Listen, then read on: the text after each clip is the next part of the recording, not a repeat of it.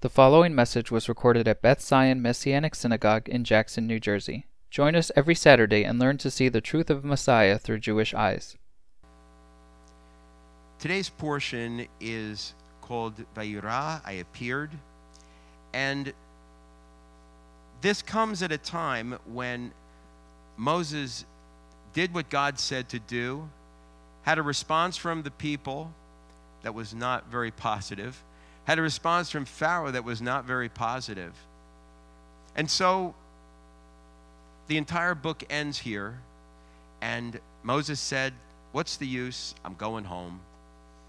I got it all wrong. I guess if you're a slave, you're a slave. That's it. Nothing else I can do. I tried my best." You didn't read that in there, did you? No, God uses all of the different struggles, all of the different elements of who we are to develop us into what He's called us to be. And so the title for today's message is, When God Appears, Everything Changes. Now you may look at this and say, well, the obvious message here would be, when God appears, because He said, "Now you will see what I will do." Because prior to that, Moses said, "For ever since I came to Pharaoh to speak in your name, he has dealt terribly with this people, and you haven't rescued your people at all." That's pretty strong. Those are pretty strong words coming from Moses to God. And God simply says to him, "Now you will see what I am going to do to Pharaoh. With a mighty hand he will send them off, and with force he will drive them from the land." And then he goes on to describe what it is he's going to do, how he's going to begin this method to bring about transformation. And you know, anything that is positive has with it, I said, when God appears, everything changes. So you might think when God appears, He brought the plagues upon Egypt. Pharaoh had no choice. He let them go and everything happened. And they all lived happily ever after. But there is something about, everything changes. I want to emphasize the word everything. Because what happens when God begins to work in our life and God gives a commitment to bring about something of a change to happen, we look at our own resume, we look at where we stand, we look at what we do, what our positives and negatives are, and we evaluate, like Moses did, that we don't have the goods to produce what He's called us to do. And so we either fold and say, forget it, or we go into what is an uncomfortable experience, and that is recognizing that everything is going to change. To bring about the kinds of positive change that He is wanting to bring about means that all of our comfort zones are going to be upheavaled, or are going to be exploding around us. That all of the areas that we're used to will now be shifting and changing. It wasn't simply that Moses threw down his staff, it turned to a snake, and he said, "Wow, what a great parlor trick. Surely Pharaoh's going to let him go with that." And his magicians did the same thing. And then, little added bonus, his snake ate up their snakes and then turned back into a staff. That was good. But each thing that Moses did as it goes through this now, the magicians were able to also do until it came to one particular plague. And they said, "There's something happening here that we don't know. You got to do something about it." They began to shift their position. Everything was changing. But it was also changing because when you think about it, if you went by the decision that the people made at the first glance of what happened, they basically said, "Moses, we want nothing to do with you, you busybody. Who told you to come in here and mess everything up? He made it worse. Pharaoh made it worse for us than it was before. You're a troublemaker. Get out of here." And so, with his tail between his legs, he walked off into the desert and just raised his family and his flocks. No. He had a destiny that was there, and he clearly was uncomfortable with all of this. In fact, in this section, he says, Moses said to the people what he would do, and he says that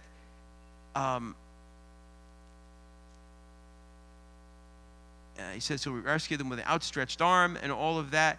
And then Moses said to the people all these things. It says, but they wouldn't listen to him, verse 9, because they were so discouraged and their slavery was so cruel. And it looks like Moses really still questioned all of this. He said in verse 12, Moses said to Hashem, look, the people of Israel haven't listened to me, so how will Pharaoh listen to me, poor speaker that I am? Everything is going back to how Moses evaluates himself to see that he doesn't have the goods to produce what it is that God said he's supposed to do. The mistake is he's limiting everything to what he sees in himself. When we do that, we're not addressing everything. We're addressing the things that we think should be the way they are, or we address it based on our limited understanding. All of us do this. God calls us. God doesn't call us to do something that we can just ease right into because I've been doing this for years and I've got this down. Perfect fit. Everything's going to be great. But he calls us to do something in many cases that we never imagined ourselves doing. He calls us to do something beyond our comfort zone. And so to make that happen, not just everything happens to Pharaoh so that we can get out, but everything changes. Everything in Moses changes. Everything in Aaron changes. Everything in Israel begins to change. Everything in Moses, in all of his household, begins to change because God is stirring up the status quo and saying, this is not going to be that way anymore. When God appears, everything changes. But it always changes for the good, even when it incorporates things that are uncomfortable and bad. And so when we look at the passage in Corinthians, in chapter 6, 2 Corinthians chapter 6, he starts off by saying something about his ministry, Paul. He says, as God's fellow workers, we also urge you not to receive his grace and then do nothing with it. Very interesting passage because all believers talk about the grace of God that's been given to us. But in reality, we often come up short in accepting the grace that God's given us. And so what happens is, as fellow workers, as God's fellow workers, we urge you not to receive his grace and do nothing with it.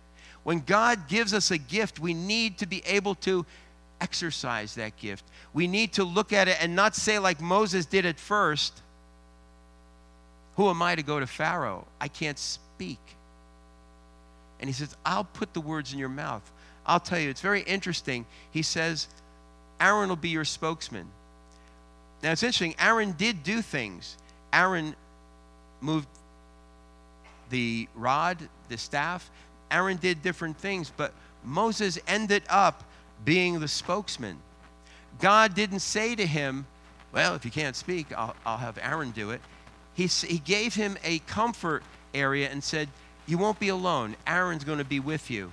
But as he began to move into this area and began to take on something bigger than himself, he recognized he was in the presence of something bigger than himself.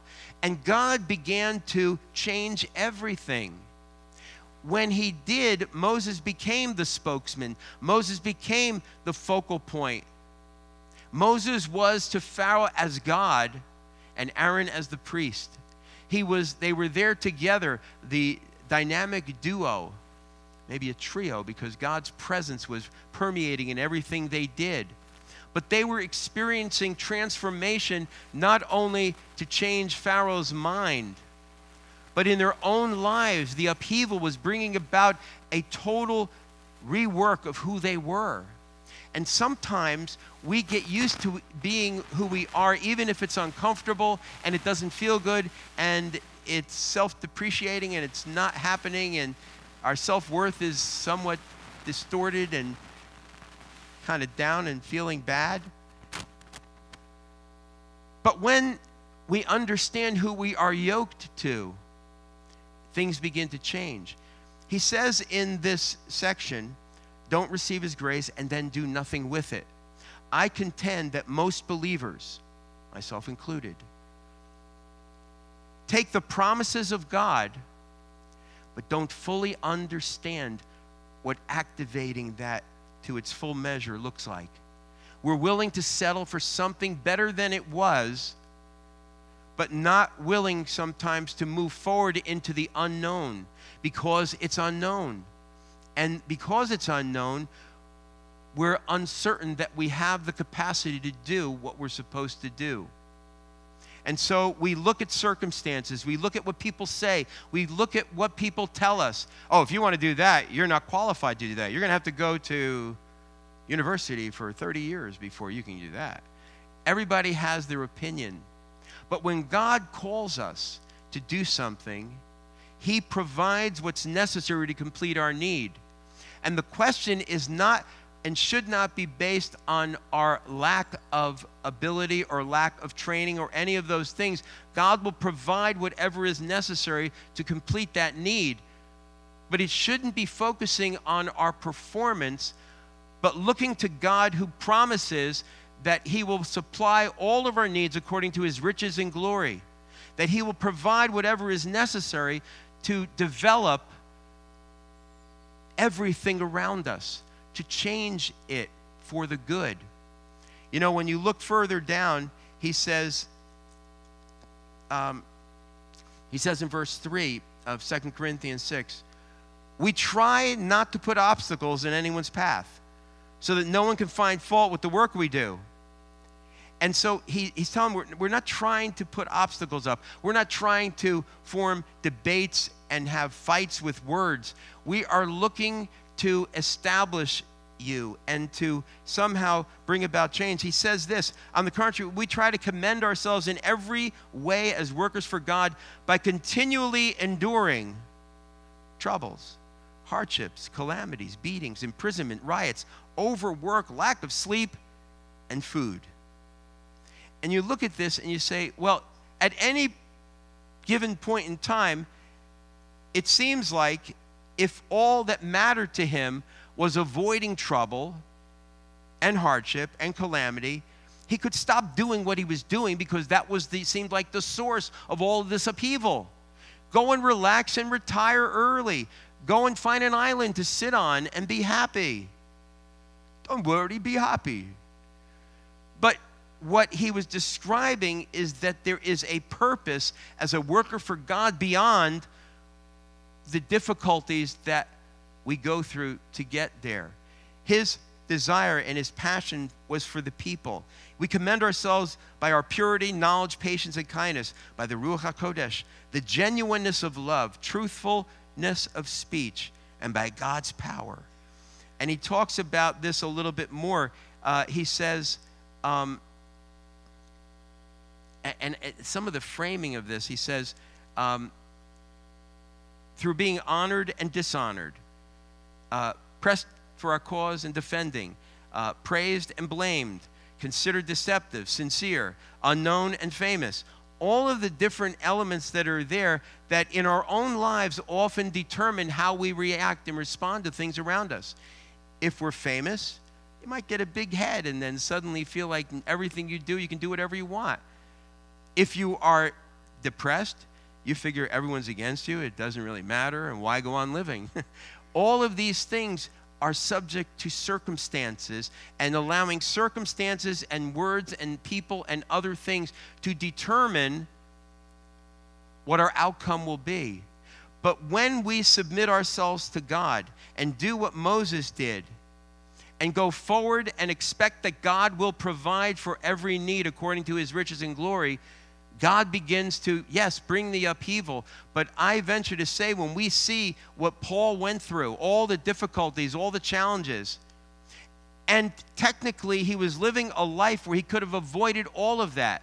He had the accolades of men around him, of people of learning within the Jewish community. He could have just simply been famous as a rabbi coming up through the ranks, knowledgeable, all of those things. But he said, the things that were so important to me before, I count as refuse. compared to the excellency of knowing Messiah. And he talks about all of these things when he has much or when he has little. He learned in all things that he can do all things through him who strengthened him.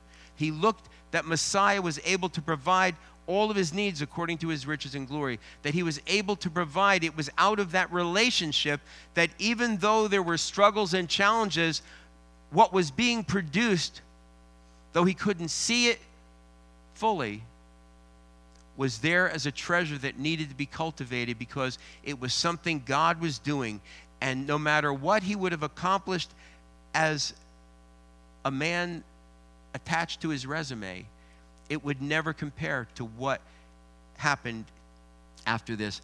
I don't believe Paul imagined that his letters that he wrote to people about specific issues would one day be read by millions of people around the world, reading these letters to somebody else and applying it to ourselves because it's relevant to see how God worked and what God was saying. What were the dictates of God's heart? I don't believe Paul had in mind when he was writing his letters that he was going to have it published in languages all over the world, that there would be millions and millions of people reading every day from his words. I don't think he imagined it ever for a moment, because it wasn't a mindset of that day to imagine that. Most people didn't read. So it wasn't something there. But you know where it came from? He studied under Gamliel, famous rabbi, famous Jewish rabbi. And you know one of the things Gamliel was known for? Writing letters. He was under, as a Talmid, as a disciple of Gamliel, he saw his rabbi always communicating through letters, writing letters, putting it in paper or parchment and sending off to people. And so when it came to this and he began to want to expand and connect with the people that he was ministering to, he began to do the same thing he had learned. He didn't know that this was going to be. He didn't go through it thinking, someday I could be a published writer. Or someday my words... you understand what I'm saying? He was doing what he was trained to do, but had no idea that that was all a part of God's plan for bringing a change to everything around him. He saw the upheaval, but he saw the blessing. He saw what would be produced, and he moved forward. He didn't care if his life was at stake. He moved forward. And then when he says, don't yoke yourself together in a team with unbelievers, for how can righteousness and lawlessness be partners? What fellowship does light have with darkness? We have to keep in mind that there are other voices out there in the world that are trying to shout down the word of God, that are trying to discredit God and his word to us, that are trying to diminish the value of what it is God's called us to do, and to bring us to a place of reality. You're getting a little carried away. You can be righteous, you can live your life, but don't push it on me, and don't get too fanatical about it. You see people dying around you. You see people in bondage to sin. You see people living lives of despair, and you want to somehow make a difference. You're not trying to persuade people to believe how you believe, but you see the need and you want to be used by God to fill that need. If it was just looking for the recognition from the people that you're ministering to, Moses, again, had good reason to just leave, because not only was Pharaoh against the whole thing, but how do you deliver a people who tell you that you're a busybody, that you've gotten in the way and you've made it worse, and get out of our life? Who asked you to come here anyway? And you stand there and say, guys, I'm here to help. Well, great help. We don't help like that. Friends like you, who needs enemies? Get out of here. He didn't go by circumstances. He didn't go by the words of men. He didn't go by their despair. He looked beyond that and said, God is bringing about a deliverance, and I've got to press forward even if I don't understand. And in the process, everything changed. Everything changed around him, and everything changed within him. He became the man of God. All of the patriarchs, when you look at it, when you look at their lives, they were as frail as we are. What made the difference was God worked with them in a way that changed them and everything around them. They looked to a future beyond one that they would themselves physically be in. As I mentioned before, the only land Abraham actually owned was a gravesite. And yet the promise was, everywhere you look, everywhere the sole of your feet touches, I've given it to you and to your descendants. Now, Jacob might have thought when they went down to Egypt, well, there goes. You think about this. Jacob was the one through which all these promises were going, right? But Jacob didn't spend a whole lot of time in the land. I mean, think about it. He is in the land, and then he goes to Ur the Chaldees, goes to Laban's house. He's there for 21 years. He comes back. He's there for a number of years and then goes down to Egypt. I mean, he spent a lot of time out of town if this was going to be their land. And yet the promise was there, and he said to his children, don't leave me here in Egypt, but bury me in the land. And Joseph made the same request. He said, don't leave my body here. When God opens the door, you take me also and bury me in the land of promise. It didn't make sense. It didn't seem real. Why would this man, Joseph, of such stature and grandeur, why would he even think about going to the land that he spent most of his life out of? That all he had when he was there was torment from his brothers. But he saw the promise.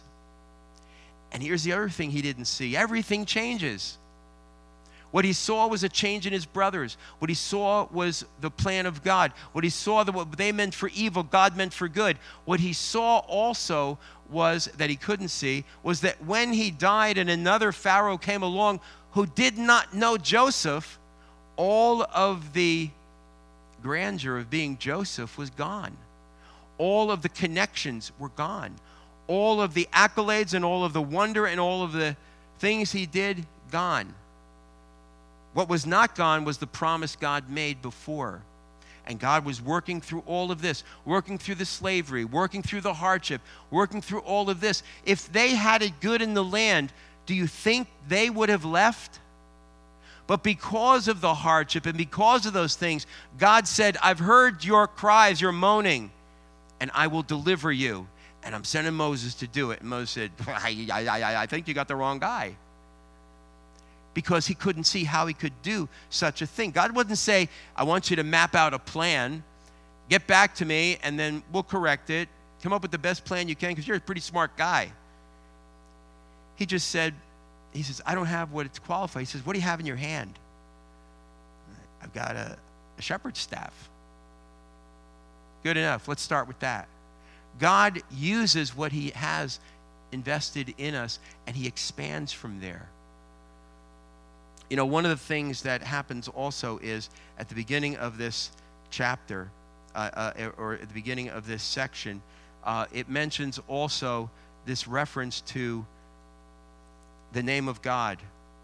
And I want to point out a couple of small points with this, because, you see, it isn't just simply what you call him. It isn't just simply a name game. In fact, what he says here, and it's kind of interesting. He says, I am Hashem. I appeared to Abraham, Isaac, and Jacob as El Shaddai. And, of course, El Shaddai is God Almighty. But when he looked at it, he said, he says, although I did not make myself known to them by my name, and then it's the Yud He Vav He. I mentioned before, it appears to be an acronym. There is no word that in Hebrew that spells it out, and that it references the the phrase going along with where it says, Ehyeh asher ehyeh, I am that I am has sent me, but also where it uses the Hebrew words Hayahoveh Yehyeh, past, present, and future, the ever-present one. And what you also have is that the name is used as the covenantal name of God. And the covenantal name, when he says, I didn't speak to them through this name, to your ancestors, it isn't, I mean, the fact that we see in the book of Bereshit, you see the name mentioned. Now, I don't know, maybe Moses wrote it as he's writing it, but they didn't actually use the name. But it also goes to show another aspect that may be a parallel to this, and that is, prior to this, he was there taking care of things. He was God Almighty. He was there doing all of this. And now he was getting ready to bring the people into the covenant of mercy, into the power of God moving in their behalf. And so he now brings up the covenantal name that he is going to be known by his people, because they're going to see him in action. They're going to see him as the past, present, and future, as the I was, I am, and I will be. They will see him in a way that will make his presence known, that it is his constant presence that makes the difference. Prior to this, they only looked at circumstances. And now he was presenting himself by what his name represents, representing, I am with you. I will be with you, even to the end of the age. All of this element was a part of it. But it was the unfolding of who he was that began to change everything around him, around them. When God appeared, he began to appear as the one who promised the covenant, who promised and made commitment. And as he begins to unfold this, and by his mighty hand, his outstretched arm, he brings deliverance through the plagues and through all of these things, challenging other names. He was making a statement that he was the one true God, that he was the covenantal God. In all of these other religions and all of the other idols, they did not have a concept of a God with mercy. Think about it. They all were gods of power. They all were gods of the storm, gods of the sun, gods of the river, gods of judgment. Everything was power. And so Pharaoh was also a god. He was seeing himself as something more than he was. He saw himself beyond being a man. And what were the challenges that God made to show that he was set apart from the others? He disrupted everything. All of their understanding of their gods was being flushed down the Nile. Was being removed. They were like puppets in God's hands. He showed that they had no power, that he had power to control all of these things. And so their gods, the image of the power of their gods, was diminished by the hand of God moving in behalf of this slave nation. And when they saw this, everything changed. In fact, in the middle of all of these plagues, things changed again. Yes, the magicians could match trick for trick, if you will, plague for plague, until a creative one came along. And they said, we can't do that. There's a hand of God moving here, and it's beyond our pay scale. You're going to have to either give us a big raise, Pharaoh, or I think we better fold on this one. This is something that we've never seen before. And then when you see all of this, the stubbornness of his heart, the hardening of Pharaoh's heart, things were changing also. Why was the king, who was as a god, getting frustrated and angry? Isn't he above that? But everything was being challenged. Even when he went to the restroom, he had frogs and everything else around him. Gods are not even supposed to use the bathroom. Nobody's supposed to know about that. This was a god, right? Everything being taken down. And when God is making a change, it's making a change for good, not to humiliate Pharaoh, not to make him feel bad, but he was going to have him make the change that was necessary, and the world would see the covenantal God who brings mercy. They would see a God who is not based on a new grove of trees or based on something that was carved by a man, but they were going to see the hand of God moving in a way of deliverance that nobody in the world had seen before. And he made his mark. Every place in the world knows the story of the Exodus and of what happened. That was where he made his name known. And the other place that he makes his name known, he says that in Abraham's seed, all the nations of the earth would be blessed. And that seed was through Messiah. And all of the frailties and all of the elements that were part of the human condition for the patriarchs did not diminish the work of God moving forward. It wasn't based on how great they were. In fact, it often was the fact that God uses broken vessels, uses people with frailty to bring about things that they know was not done in their power. Moses at the end wasn't saying, boy, guys, I really did something here. Boy, did I succeed. Nobody could have done what I did. There was a humility and a brokenness even through it all, because in the process of seeing God move and use us in ways that we did not expect, we don't take credit for it. We're just feeling the grace of God that allows us to be partakers in his work, to see these things come about. So the key is this: do we form doctrines or positions that establish who we are? We can posture ourselves in different ways. We can take political positions that posture us in different ways. We could look at things and try to evaluate it in certain ways. But when it comes down to it, the one thing that makes a difference is God appears. And if God doesn't appear, then we either do our own little tricks with mirrors or try to make it appear that he appears. But when God appears, everything is broken, and then everything gets built up. When God appears, all of our abilities, good and bad, fall to the wayside as we bow before him, and we see him bring about what we could never accomplish ourselves. When we allow God to move in our lives, we see him do things that are exceeding and abundantly above all that we can ask, think, or imagine. There's a passage that said in Romans 8, it says, if God be for us, who could be against us? In Romans 8:31, it says, what then are we to say of these things? If God is for us, who can be against us? And I made a note here. I thought about this, and I've kept it here to remind me. Every time I think of that verse, I put this down. If God, who provides everything, is for us, why focus any longer on what we lack without him? Think about it.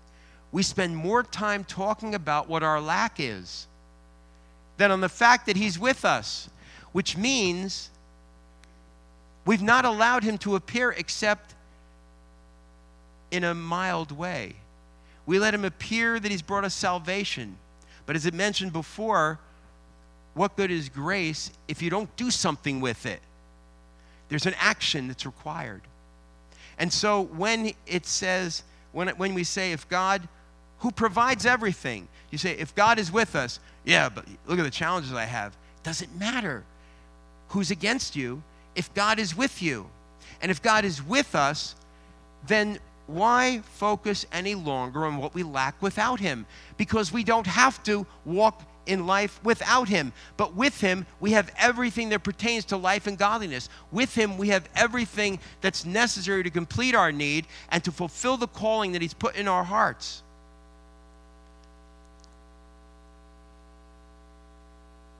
And then think about the contradiction. He says, who did not spare even his own son, but gave him up on our behalf? Is it possible that having given up his son, he would not give us everything else too? He wasn't ending his life. He was giving his life so that we could have access to life. When we give ourselves to the Lord, when we understand and allow grace to really come in and have its way, we don't listen and focus on what we don't have. We focus on what he is and what he says he will do.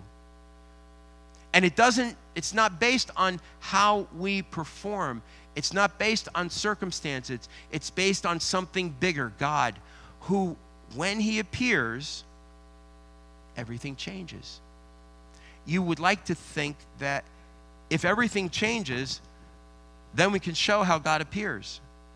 But see, when God appears, things get sometimes into upheaval. Things sometimes get uncomfortable. But in the process of focusing our attention where it needs to be, on knowing him, the God of covenant, the God of mercy, comes in and accomplishes what he sets forth in us to do. And so that's why Paul continually was saying, in union with Messiah, in union with him, everything has to be in union with him. And if circumstances come up that tell us, I will say this, and I'm closing. So mark it down, check the time. I'm closing in just a couple of minutes.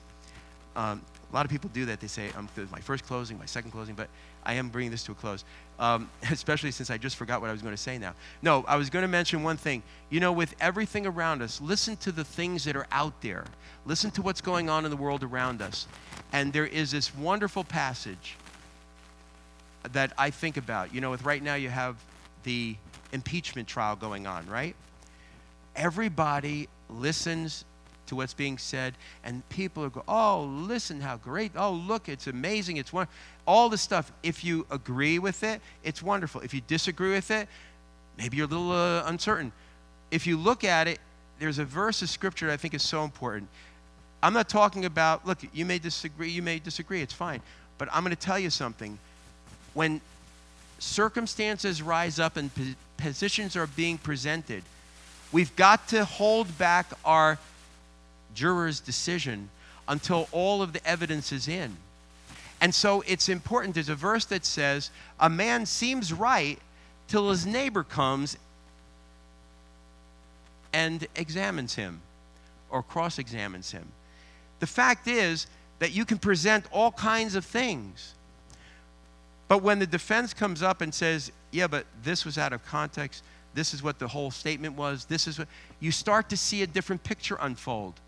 And when it comes to having relationships with people, we can form a judgment early if you want. But it says, he who answers a matter before he hears it, it's folly and shame.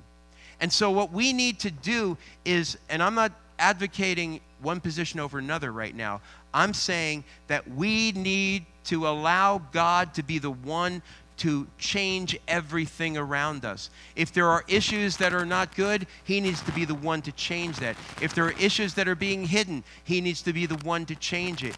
We are not called to make decisions based on limited understanding. And my belief is this, that when we look at just our resume or look at what we think we can do and we don't think we're qualified to do what God said to do, we're looking at circumstances, we are looking at the wrong thing, and we are forming a judgment before God has had a chance to change everything around us.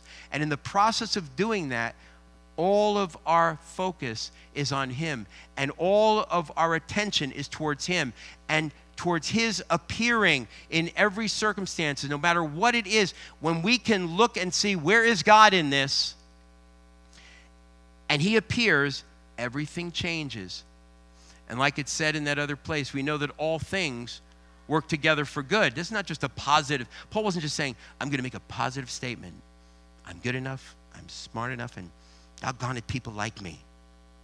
No, he's not making a acclamation, a statement of affirming himself. But he is saying that there is something more going on here. He says, all things work together for good. And here's the qualifier, to those who love God and are called according to his purpose. If our decision is to follow a voice that is against his purpose, we are not doing it according to what he's called us to do. So it doesn't work out. But even when things are not working out, it works out and works for our good because everything is changing. But we don't like what we see. Stand by and don't make a judgment till you see all that God is doing. And when we do, we see him move in ways that we never imagined. We want God to appear because when he does, everything in us and around us changes. And we begin to be a voice that speaks with integrity, with honesty, and with commitment and conviction from God. And God confirms his word with signs following.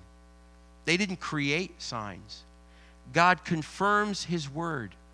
And if we focus our attention on him, everything will change for the good as we follow in his footsteps.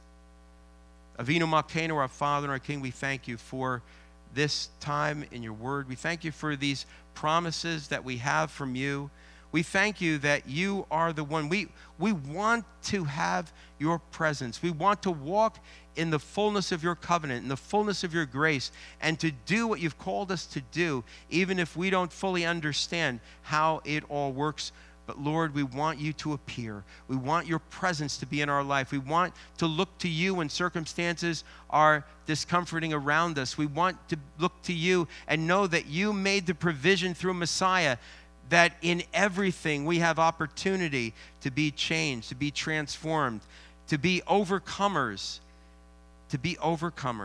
of all things, to forget those things which are behind and reach to those things which are before, and to press toward the mark for the prize of the high calling in Messiah Yeshua. We are more than conquerors through you who loves us. And Lord, we want to yield ourselves to you and be able to see the things that eye has not seen and ear has not heard, but are revealed by your Spirit. Lord, open up our hearts. Again, Lord, if you are with us, why focus any longer on what we lack without you? You're beyond that, and we need to understand it. You appear, and we want to see everything change and work for our good and for the good of those that you've called us to minister to. We thank you, Father. Transform this world from the inside out by the power of your Spirit. In Yeshua's name. Amen. Thank you for listening to our podcast. To learn more about Beth Zion, please visit our website at www.bethzion.org.